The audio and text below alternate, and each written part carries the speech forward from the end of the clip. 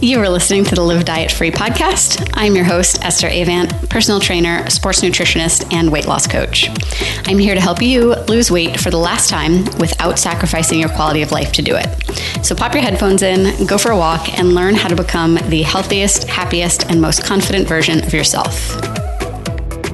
Okay, I'm recording this clip retroactively because, once again, my book review has gone on long enough that I'm splitting it into 2 episodes so that it's more digestible for you. So you're hearing this before you hear the intro, but just know that I've split the episode into 2 50-minute episodes so that you don't feel overwhelmed in starting to listen.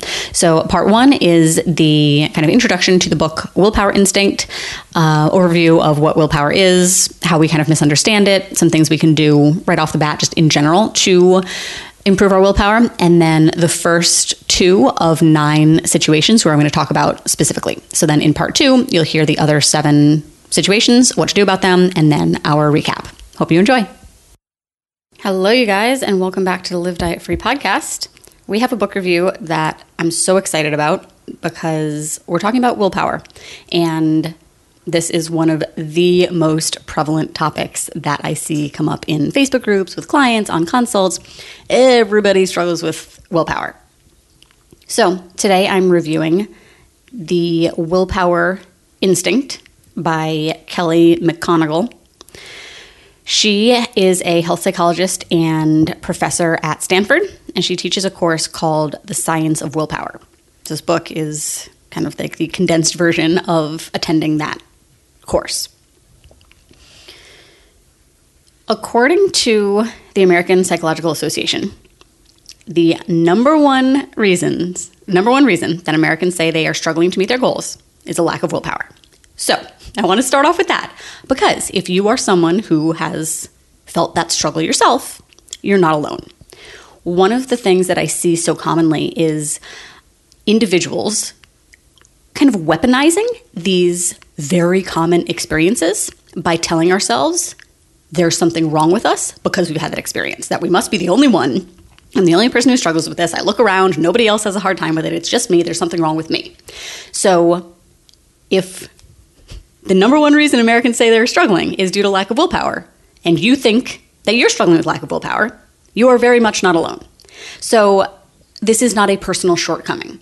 And as you'll see as we go through this review, is likely that you're not actually lacking willpower in the first place. You just maybe don't, because you haven't read this book and you're not a psychiatrist or a psychologist or you don't have any sort of psychology background, you don't exactly understand what willpower and self-control actually are, what kind of role they have played from an evolutionary standpoint, how that has shifted in more modern times, and why it might seem like something that used to be essential for survival or serve this great purpose now is kind of working against you. So what we're going to talk about in the beginning is just kind of a little bit of background on fight or flight responses and how our body is affected by stressors, and then strategies to work on improving willpower and self-control in general, and then 9 specific situations that I know affect most of us. I'm going to go over what those are at the beginning because I know a lot of you are going to listen and be like, oh, I need that one, and most of us just kind of need all of them.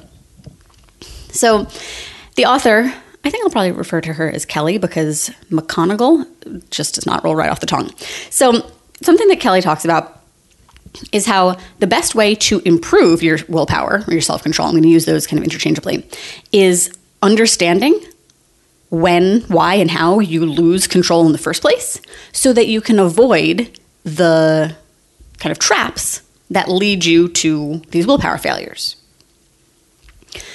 She says that self-knowledge is the foundation of self-control, which I think makes a lot of sense. And I talk a ton about how awareness of anything is really the first step, because if you don't know what you're doing, you don't know what needs to change. So a lot of times we're just kind of, I don't want to say blindly going through life, but got some blinders on, and we just feel like kind of things are happening to us, and we don't take the time to stop and think either in the moment or afterwards about what actually happened here. Can I pinpoint a trigger and a response? And is there a pattern that I can work on addressing. So to expect yourself to just kind of snap your fingers and have more self-control, have more willpower, without learning about where your willpower is lacking and why it lacks in the first place, you're going to be hard-pressed to do that. She also talks about how, and the suggestions that I'm going to give you from the book, there are a lot of them. There's some overlap, some that will address multiple situations, but overall, it's about taking these suggestions and testing them out in your own life. Like with a lot of things, you have to collect your own data, analyze it, and find what works for you. There's also something she talks about specifically regarding one strategy that I'll get to towards the end. If I could remember it right now, I would tell you what it is. But she talks about how you shouldn't judge it based on the first couple of attempts. And I think that goes for really everything.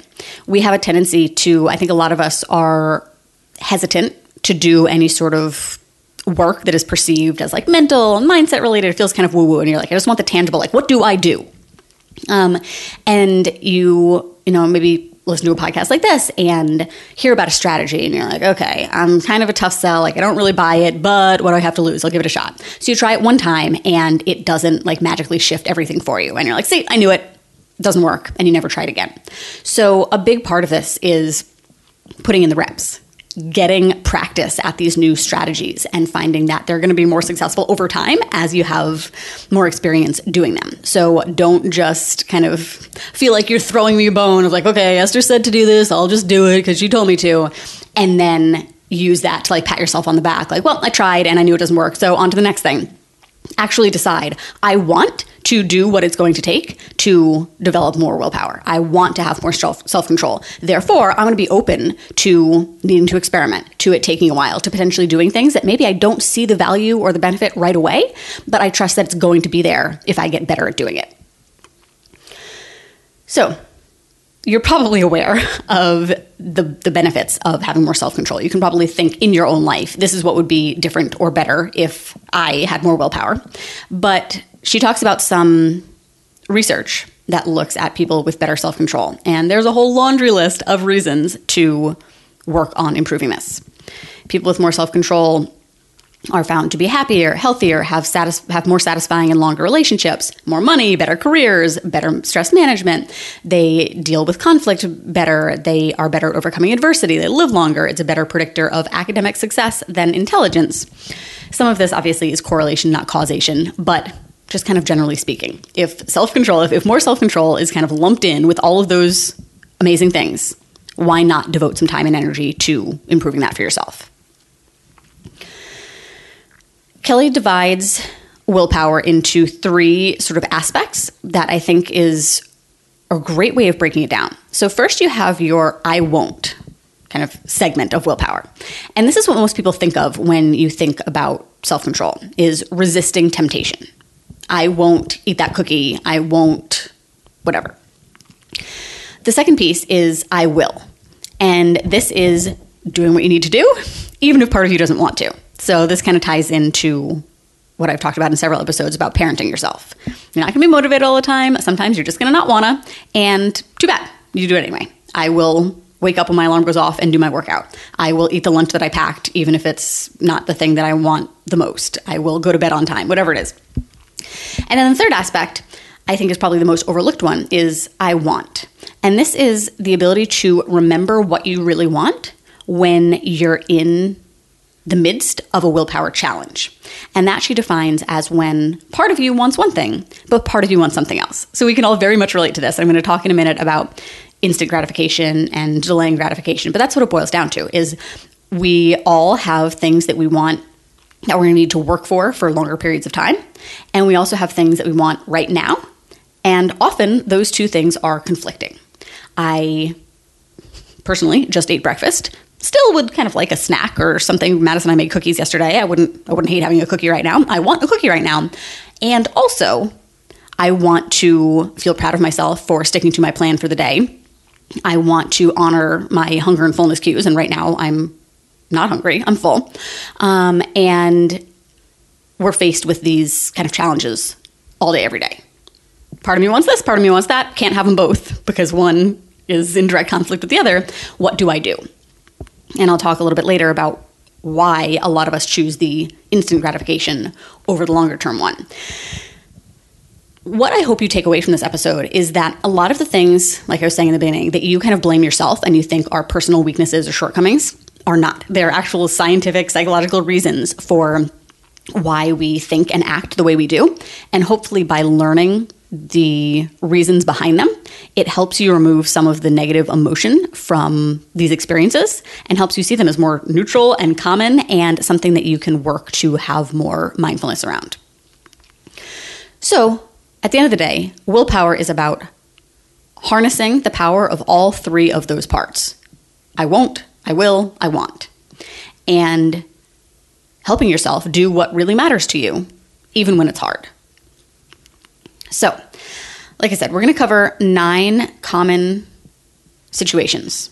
First one being when you notice that you're lacking willpower at certain times of the day. That for a lot of us, we start off with great intentions and then it's like this evil demon takes over our bodies at some point, usually like the witching hour, and it all kind of goes out the window. The second situation we're going to talk about is when you do something quote unquote good, for example, seeing some weight loss on the scale, and then you reward yourself with something quote unquote bad or something that is kind of in conflict with that victory. So losing some weight on the scale and then immediately kind of treating yourself with food or drinks because you earned it. The third situation we're going to talk about is telling yourself that you will start over or be good or do better tomorrow or Monday or after vacation or whenever. The fourth situation we're going to talk about is when you have cravings. That ties in with stress eating and just kind of general counterproductive or unhealthy coping mechanisms for stress. We're going to talk about all or nothing behavior.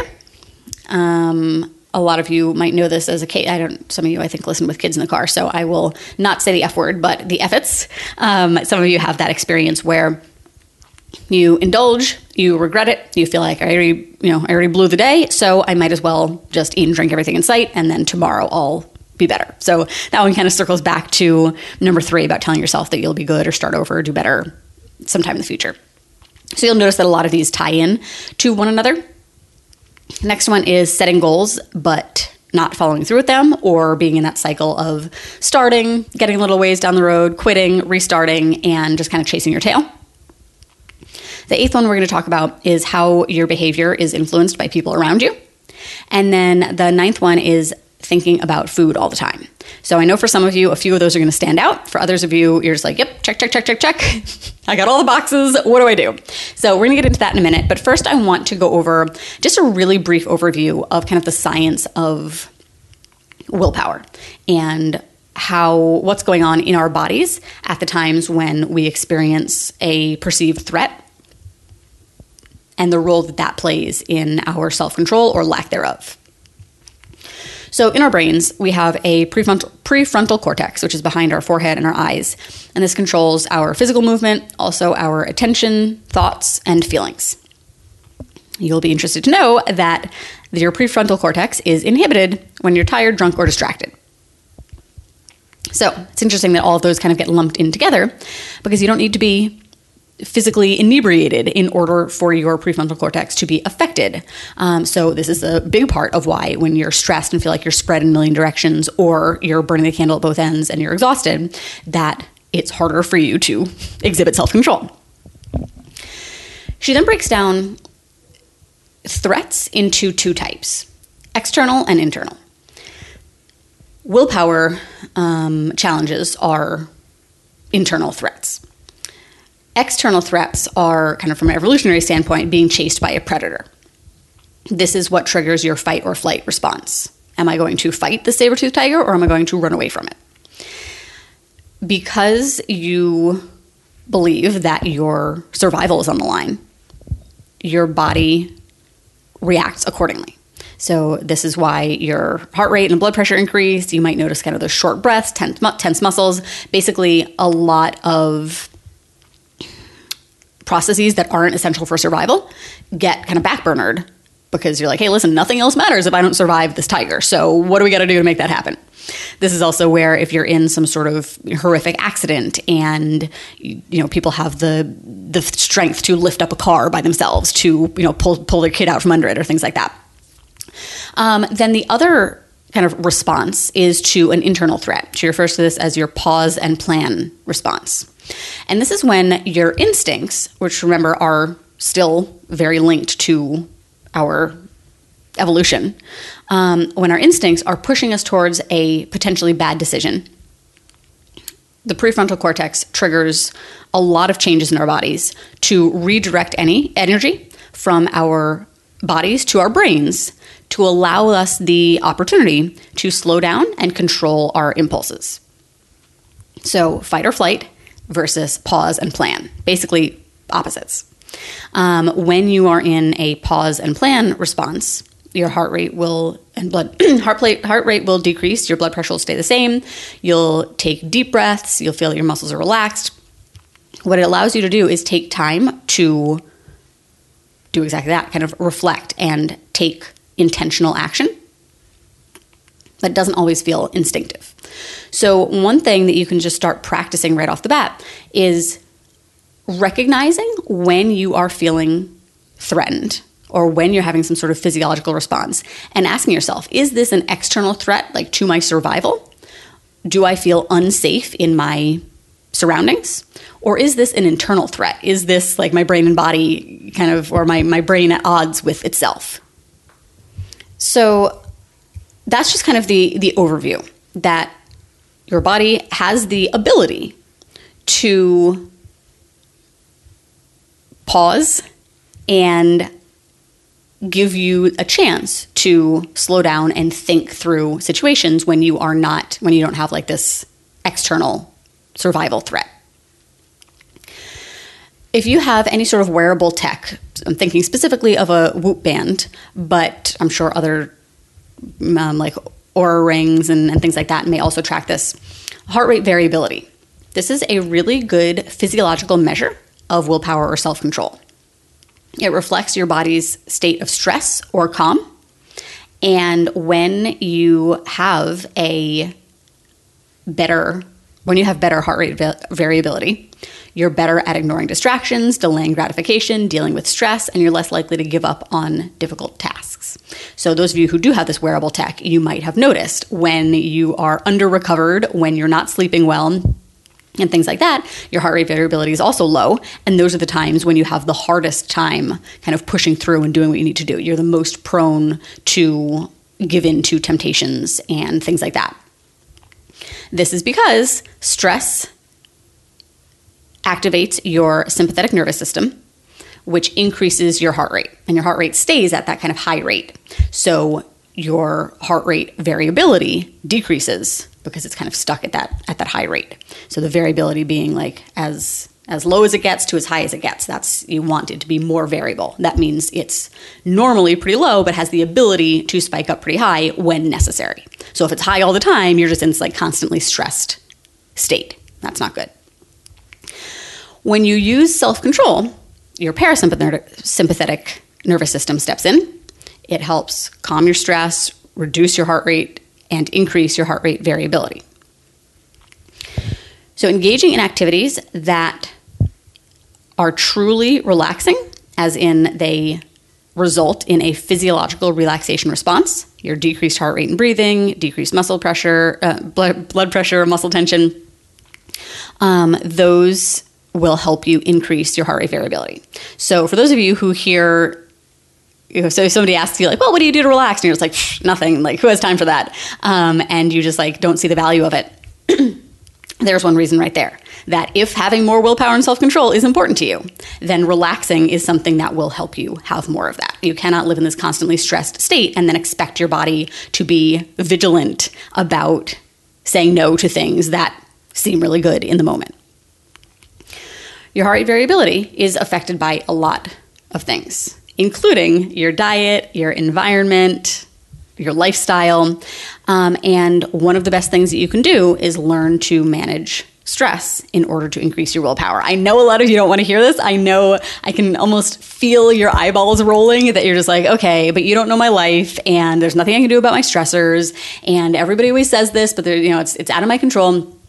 Hopefully, if you hear it enough times, at some point it will trigger a reaction in you that maybe there is some value in learning to manage your stress. And actually, the author of this book has another book that I'm reading about midway through. I'll be reviewing that soon.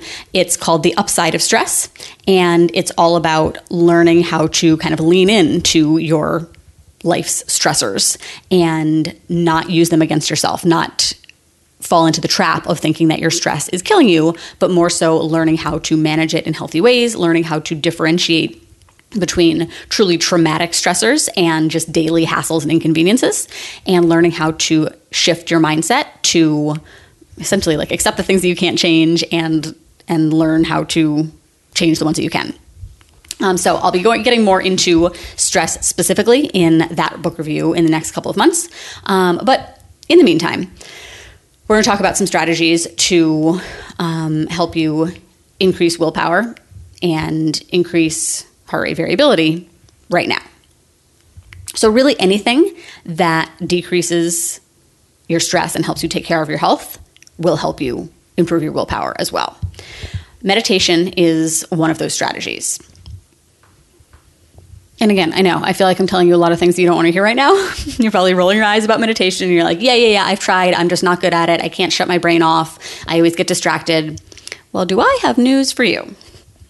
Kelly talks about how the quote-unquote worse you are at meditation, the better practice it actually is for real life. So there's no longer an excuse to tell yourself I'm not good at it, therefore it's not worth doing. It's actually better for you to do if you're not good at it, because then you are getting the practice that you need for handling the day-to-day situations that come up. In a nutshell, all meditation kind of boils down to is catching yourself getting distracted and moving away from your goal and bringing yourself back. So there's actually a section of the book I'm going to read sort of verbatim. I might skip through a couple things, but she's talking about one of the students in her classes who just was convinced that the goal of meditation is to empty your mind, and just felt like he was failing whenever other thoughts would sneak in. And what she talks about is not just focusing on how well you feel like you're doing during the meditation, but also how it affects your focus and your choices the rest of the day. And this is something that I've noticed too. I think I've talked before when I've brushed up against meditation, that it's not necessarily something that when I'm doing it, I feel the benefits, but when I don't do it, I can feel the difference, which I know is kind of a weird thing to say. And if you've ever experienced it, you'll know what I mean. But the changes are subtle. But by giving yourself the opportunity to practice, you're just that much better able to respond similarly during life. Instead of getting consumed by your thoughts, you're more likely to just notice them and be like, it might be, I've been reading so many books for the podcast that it's hard for me to keep them straight, but it might be this book, it might be her stress one. But she talks about just like thinking about your thoughts like clouds, that they just kind of pass by, right? You don't latch on to a single cloud and follow it across the whole sky. It just kind of passes your line of vision, and then another cloud comes in, and they're just kind of like almost like on this conveyor belt. So she talks about how the student realized that even though he felt like he wasn't good at meditation, it was actually exactly what he needed to do in real life, which was catching himself moving away from his goal and then pointing himself back in the right direction. So in meditation, it's noticing that you're getting away from your breath and then focusing back on the breath. But in your day-to-day life, it might mean noticing when you're about to order something really indulgent at a meal you told yourself which is going to be normal, and bring yourself back to, oh yeah, I want to stick to my plan for today. Maybe you have a tendency to like speak your mind in a very quick, have a very quick reaction that then you sort of regret and wish you had held your tongue. It's good practice for when you need to do that. And you're like, oh, I was about to say it, but I'm just going to let that go. So you'll notice that all day long, you have these opportunities where you're being kind of distracted from that goal and have to bring yourself back. So that's what meditation is. So that's why she's saying almost the worse you are at it, the better practice it is. Because if you're doing a 5 or 10 minute meditation and you're having to bring yourself back to your breath 5, 10, 15, 20, 100 times during it, great. That's 100 times you have practiced it. Oh my goodness. I'm going to leave that in because it's funny.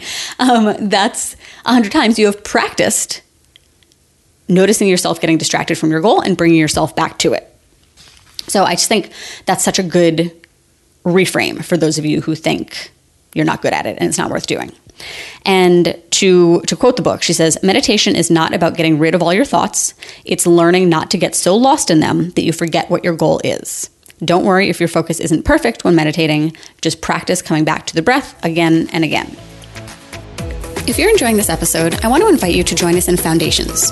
Foundations is our 6-week group coaching program designed to help you remove every obstacle standing in between you and the weight loss you're after. Learn how to overcome the overwhelm of getting started, stop buying into BS that only yields short-term results, and learn how to master the big rocks you need to lose the weight and keep it off without sacrificing your quality of life in the process. Whether you want to lose 15 pounds or 150 pounds, we can help you in Foundations. For all the info and to join, go to estherabant.com/foundations. So you can start with 5 minutes, and you don't need to chant, you don't need to sit crisscross applesauce on the floor, you don't need to have binaural beats in the speakers. You're basically just sitting comfortably and paying attention to your breath. That's it. You can focus on kind of saying inhale or breathe in, breathe out if you want. And when you notice your mind wandering, you just bring it back to the breath. And that coming back to the breath is what kicks your your prefrontal cortex into gear and quiets the stress and the craving centers in your brain. And then if you're able, stop kind of saying to yourself, inhale, exhale, and just focus on what it feels to breathe in your nose, in your mouth, in your stomach, in your chest. And continue to bring your attention back to your breath. And you really don't need to be doing a ton of time. I think the most I've ever done, and I was doing guided meditations, was probably like 15 minutes.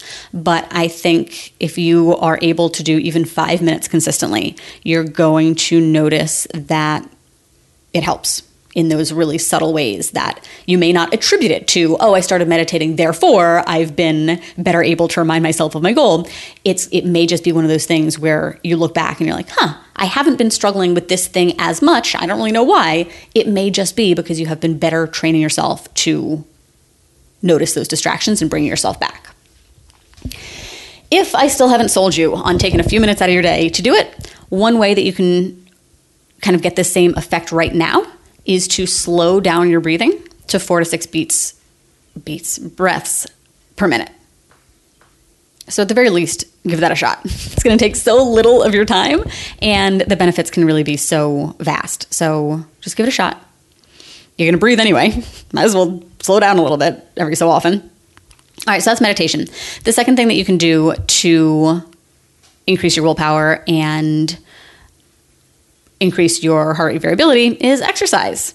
She refers to this as the closest thing to a wonder drug for self-control, and that there are both immediate and long-term benefits, and that it basically has the biggest effect in your prefrontal cortex. It makes your brain bigger and faster, specifically in that area. There's not really a consensus on how much, and really whatever you enjoy doing above being totally sedentary, even for a few minutes a day helps. So I'm not telling you need to start this really strict, time-consuming, intense regimen. And in fact, low intensity is shown to have stronger immediate effects than high intensity. So actually taking a walk, walking literally around your house for 5 minutes or around your block, ideally outside, and to think about exercise as something that gives you energy rather than takes it away. A lot of times we feel like I'm too tired to exercise, but if you just kind of flip that on its head and thought, I'm tired, so I should exercise because then I'll have more energy, that's a really good new way to think about it.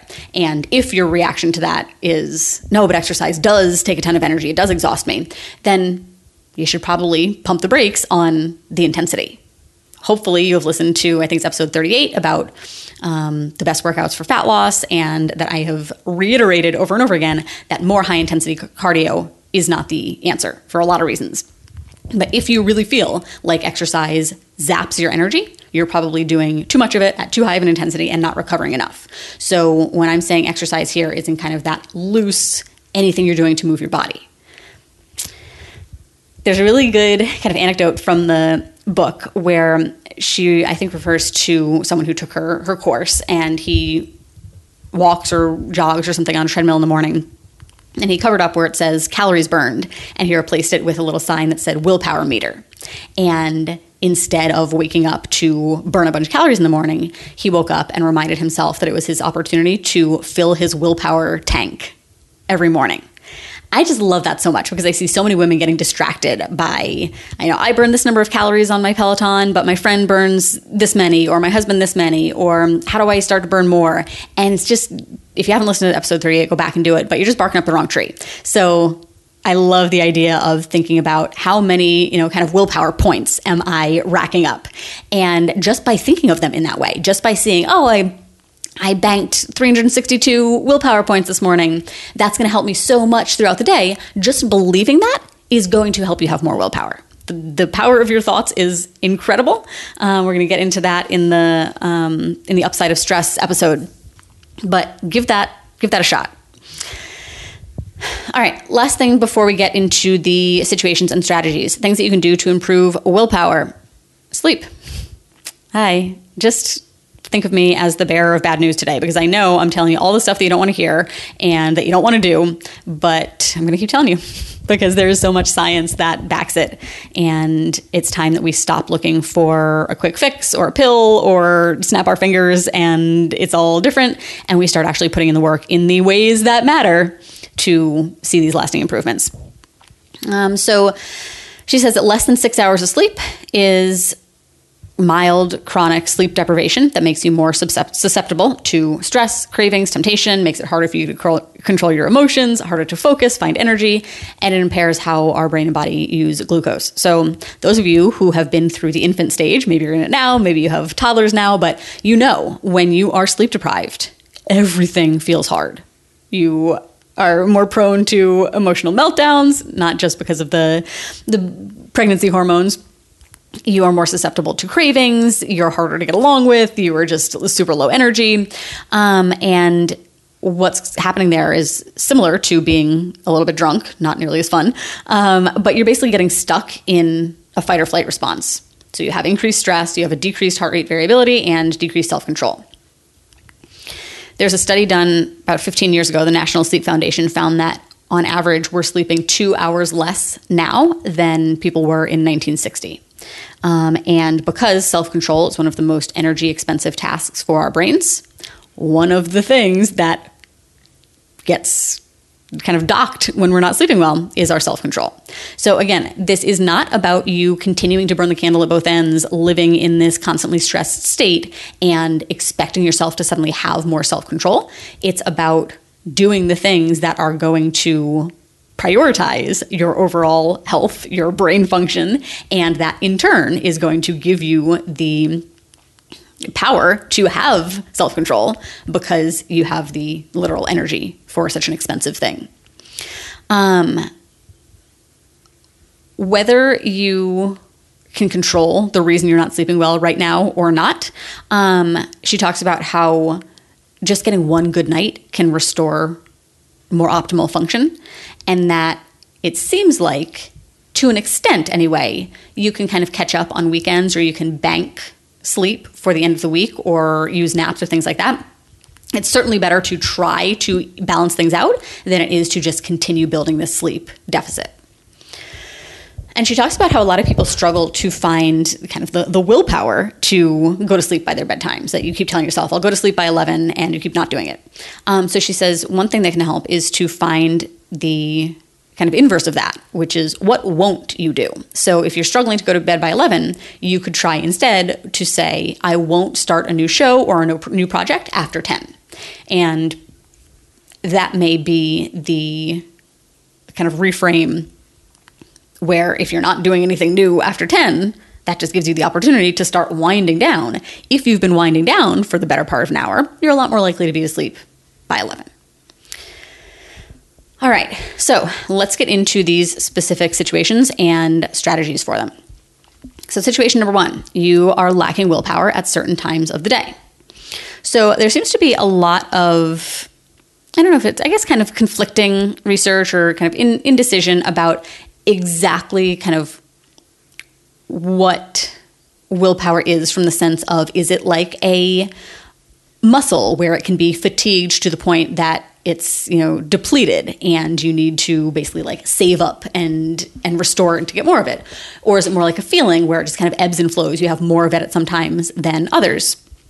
But that seems to be kind of the common belief, is that the ability to have willpower does seem to vary. You have different amounts at different times, whether that's because sometimes it's totally depleted or sometimes it's just ebbing and flowing. It really is neither here nor there for lay people like us. We don't really care exactly what's going on. We want to know, how does it impact us and what do we do about it?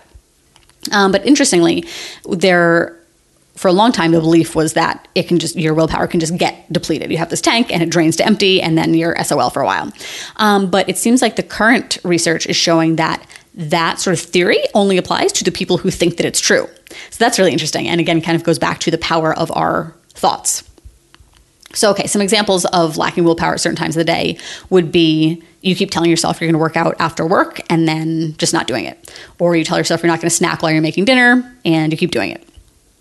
For most people, self-control is highest in the mornings. So what's going on here? Like I mentioned, self-control is really expensive for our brains.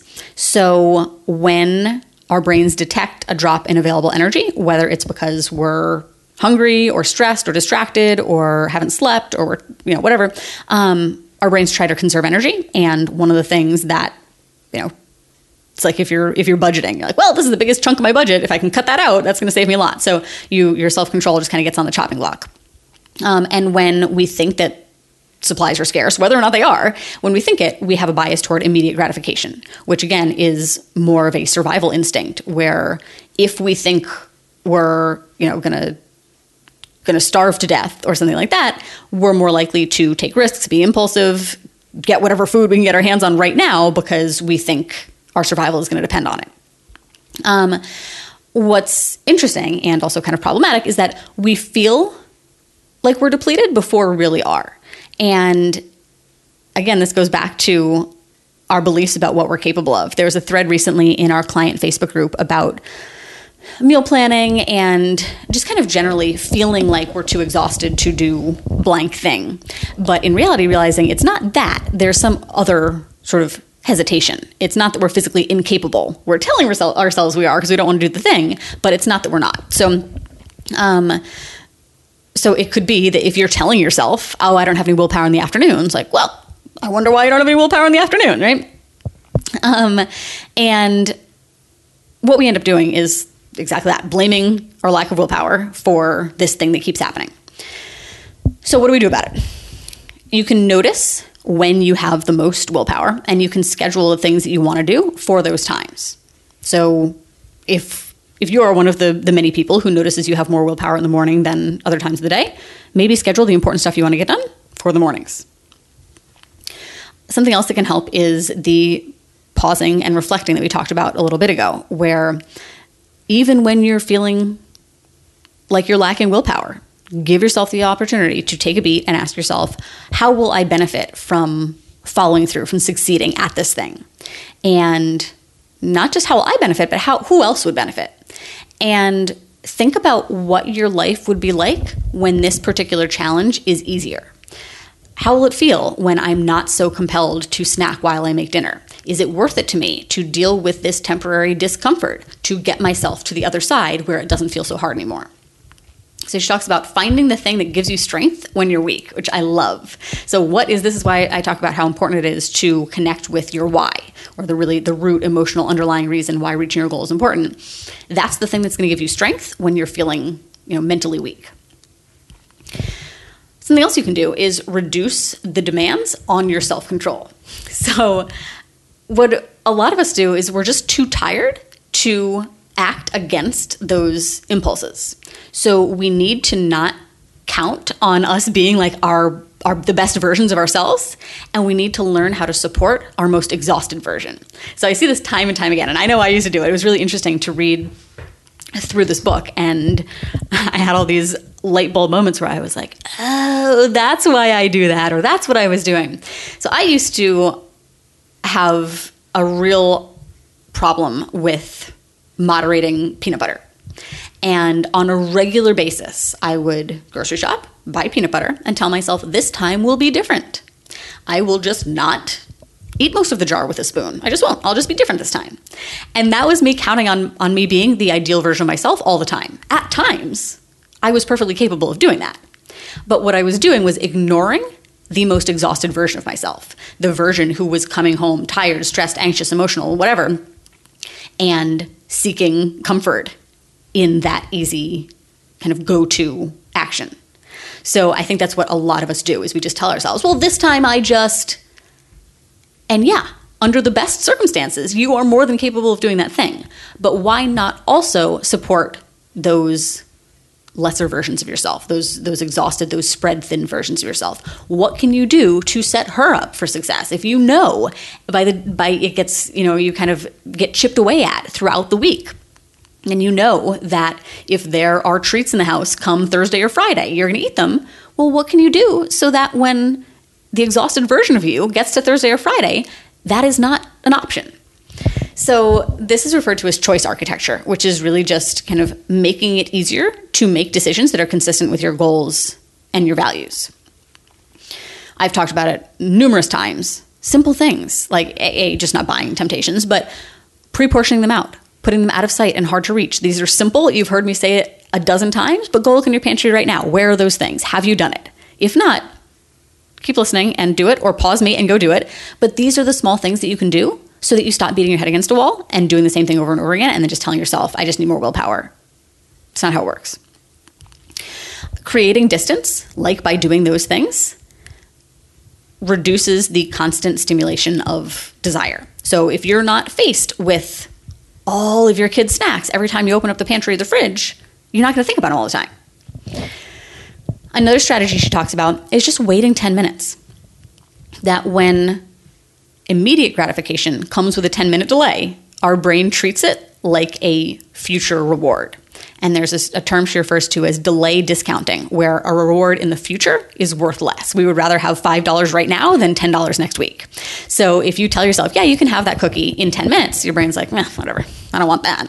I want it now. So telling yourself, I can have that thing in 10 minutes, or if you're procrastinating a workout, I'm just going to do 10 minutes and then I can stop. What often happens is that you kind of ride out that temptation. You either get started on the thing or you have resisted the thing and your brain just kind of moves on. Another thing that can help is just stopping and asking yourself, am I willing to give up my vision of the future for this current temptation? That mental picture I have of, wearing a certain thing or going to an event and feeling amazing. Am I willing to give that up for this cookie right now? The others I talked about a little bit, but pre-committing. So she talks about kind of the idea of like burning the ships, that you have to limit your options sometimes. If you want to pre-commit to a certain thing, how do you do that? Well, remove the temptations. If the only option you give yourself is the lunch that you brought, or if the only snack in the house is fruit and vegetables, then those are the things you'll eat. And then making it difficult to reverse your preferences in the moment. So this one, the obvious thing that comes to mind is you having great intentions in the evening, setting your alarm for an early morning workout, and then in the moment, it's way too easy just to slap snooze and go back to sleep. So how can you make that harder to do? How can you delay or block that temptation or your ability to act on it? Put your alarm clock across your room. This is another thing. Just like pre-portioning your snacks and putting them out of reach, This is another thing that you've probably heard me say a dozen times and haven't done yet. If you are still sleeping with your phone next to your bed within arm's reach, stop immediately. I can't even tell you, I'm sure I said before, but this is one of the most impactful changes that I've made in the last several years. I did it as a challenge with my friend Chris when we were in a business mastermind literally years ago. And it has been such a game changer for me. It's just no longer an issue. I have not hit snooze. I have not slept later than I intended to in years, partly because I have a baby who wakes up at the crack of dawn, and partly because it's just not an option. If I have an alarm set, I have to get up to turn it off. End of story. Once I'm up, I immediately make the bed behind me. I do not entertain the option of going back to bed. So you need to be willing to do these things. Stop telling yourself, tomorrow morning I just won't hit snooze. How can you make it so that hitting snooze is not an option? That's how you get yourself to behave differently. Whew. I don't know why I'm getting so worked up. I guess I struck a nerve with myself. But really, you should stop sleeping with your alarm so close to your bed. All right, let's move on. Situation 2. You feel good about your progress. Maybe it's working out. Maybe it's resisting another temptation. Maybe it's how much weight you've lost or how much better your clothes are fitting. And you turn around and reward yourself with an indulgence that is kind of counterproductive to those things. She talks about this as the halo effect, which is when we want permission to indulge, so we take any hint of virtue as justification to give in. And that specifically, there's a health halo, where when we make a healthy choice, that feels so good that then we don't feel bad about the next indulgence. So this could be you skipped the onion rings that the family got as an appetizer, so then you order a much higher calorie dinner, or you get dessert, or you get a second cocktail because you're feeling so good about saying no to the appetizer. It's not that first choice was not a good one to have made, but it's now using that to justify something that is then counterproductive. So she says, when we use self-indulgence as a reward for virtue, we forget our goals, and then we make a conscious choice to give in to temptation. So I know a lot of you have experienced this, and you find it very frustrating that you feel like as soon as I start seeing some progress, I lose the first 5 or 10 pounds, and then it's like I just start self-sabotaging. I spontaneously combust, and I start undoing all the things that I was doing. I start indulging more often, and I don't know why I'm doing it. This is why. The health halo, or the halo effect. You're feeling good about it, and you're using self-indulgence as a reward for that. So you are consciously giving in. It's not like you're mindlessly saying, it's not like you're mindlessly finding yourself doing that. You're intentionally doing it. Oh, great, I'm down a pound on the scale. I deserve some ice cream. Or I was so good about donating blood that I should go shopping. It doesn't necessarily need to be, this is not specific to nutrition or exercise. We do this all the time. So what's going on here is we have conflicting desires, and being quote unquote good gives us permission to be quote unquote bad. And that we want to feel like just good enough. We want to get ourselves out of like the danger zone. So this is why with your weight, maybe you hit your highest weight ever, and then you lose 10 pounds, and you're just feeling like, okay, whew, well, I know I can lose some weight now. I'm not, I'm under, 200, or I'm under 300 or whatever. Now I can kind of breathe a little bit. Then we kind of do what we want to do.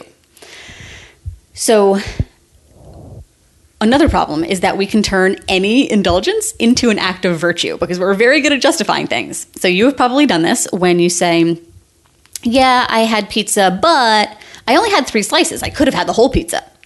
So yes, that might be true. Maybe historically you do eat the entire thing, and now you only had 3, so that is progress. But it's still an indulgence, and you're still turning it into an act of virtue. So what this does is makes any form of progress an excuse for then taking it easy. It can cause you to abandon your longer term goal, because what it does is that little bit of progress shifts the balance of power between those 2 competing selves. You have your short term and your long term. And by making a little bit of progress towards your long term goal, it's almost like it checks that box. So then the short term indulgence or temptation becomes the priority again. So she says that if the only thing motivating your self-control is the desire to be like just good enough, then you're always going to give in when you reach that point of good enough or out of the red zone. This often comes up when we make every decision a moral one, where I was good, I was bad. I did this good thing, therefore I can do this bad thing. If you still don't use those words, if we're how many 80 plus 90 episodes into this podcast and you're still using good and bad to describe your behavior, especially around food and exercise, stop. That makes you less likely to be consistent and gets you lost in self-judgment. And we lose sight of how these willpower challenges help us get more of what we want. So instead of seeing, okay, I'm down the first 5 or 10 pounds, great, I know what to do, I'm going to keep doing it because I'm committed to my goal, we just think, great, now I can go have a donut. And she has a quote that I thought was so powerful. We only reward ourselves for bad behavior if we believe that who we really are is the self that wants to be bad. She also talks about how if every act of self-control is a punishment, if you're doing things and you're just like white-knuckling your way through, like, I have to do this, my coach will be mad at me, or I have to do it because whatever sort of external reason. If every time you are using self-control, it feels like a punishment, then the only thing that's going to feel like a reward is to indulge. So what do we do about it? We stop thinking about these willpower challenges in moral terms. We stop saying good and bad. We notice if we're giving ourselves credit for positive action that makes us forget what the actual goal is. Well, I got my workout in, so great, done. When the actual goal is to work out 3 times this week or 12 times this month. Great, I had one healthy meal. Check. When in fact the goal is to continue eating that way until you reach this goal. Don't mistake a goal-supportive act for the goal itself. Just because you did one thing that's consistent with your goal doesn't mean you are done and you get to just pack it up and go back to what you're doing before. Another thing that can really help is to keep exercise and nutrition independent. I've talked about this before, how you should have them on separate dials, that one doesn't earn you the other, one doesn't punish the other. They're totally separate things. Exercising doesn't earn you more food. Eating badly doesn't force you to exercise more. They're 2 completely different dials. Another thing that can help is focusing on your commitment to a goal rather than the progress that you're making toward it. It's not that we don't want you to acknowledge your progress, but what she mentions is that when people are asked about their commitment, they're not as tempted by temptations as when they're asked about their progress. So again, because progress makes you feel like, well, I'm making some headway, so I deserve to have this thing that I want right now. Whereas commitment is more focused on the right now. I'm committed to this goal, therefore this isn't as tempting. So kind of reminding yourself that I did whatever thing because I wanted to. I have free will, I have choice. I chose to do this thing because I wanted to, not I was forced to, someone else made me, I had to, now I get to do the thing that I want. She also talks about how remembering why you did something changes how you feel about the reward of self-indulgence, and you start to see it more as a threat to your goals, which totally makes sense. If you are thinking, okay, I'm really proud of myself because I ate this nutritious lunch, now I want to get the burger and fries and ice cream sundae for dinner. Why did I eat that nutritious lunch? Oh, because I know that it makes me feel really good to eat that way. I'm more satiated when I have protein and fiber at lunch. I have more energy to get through my afternoon. It's helping me reach my weight loss goals. Oh, well, now suddenly that, cheat meal doesn't really seem so appealing because I just did this thing for this important reason. And now if I do something that is kind of in opposition to that, it's more of a threat to my goals. And again, I'm just using food as an example. I don't want your takeaway of this to be that eating a burger and fries and a sundae is a problem. It's more about rewarding yourself with something that is, in the long term counterproductive. You can fit whatever foods you want, make a plan. It's not a problem. So don't bark up the wrong tree there. Okay, she also talks about how we're so good at justifying giving in, and we're really quick to credit ourselves for good deeds that we've done or even just thought about. And I'll talk about that in a second. and that we need to identify with our actual goal, not the halo effect from making a good choice. So she says, when you try to use past good behavior to justify indulging, stop and ask yourself why you did that thing in the first place. All right, guys. So like I said in the intro, this episode has gotten really long, and I want to split it up so that you don't feel like you need to listen to the whole thing in one chunk. So I'm going to cut it here. And if you want to just go to part 2, we'll pick up right where we left off. Otherwise, you can finish out part 2 whenever you have a chance. Thanks for listening to this episode of the Live Diet Free podcast. Whether this is your first episode or you've listened to them all, I appreciate you being here. One way you can help this podcast succeed is to subscribe, rate, and review it. If you don't mind doing those things, I would love to thank you with a copy of our Weekend Survival Guide, designed to help you have weekends you enjoy that don't set you back from reaching your goals. Just send a screenshot of your review to admin@estheravant.com and we'll send it over. And don't forget to check out estheravant.com/foundations for all the info about our 6-week group coaching program, Foundations, designed to help you remove every obstacle standing in between you and the weight loss you've been after.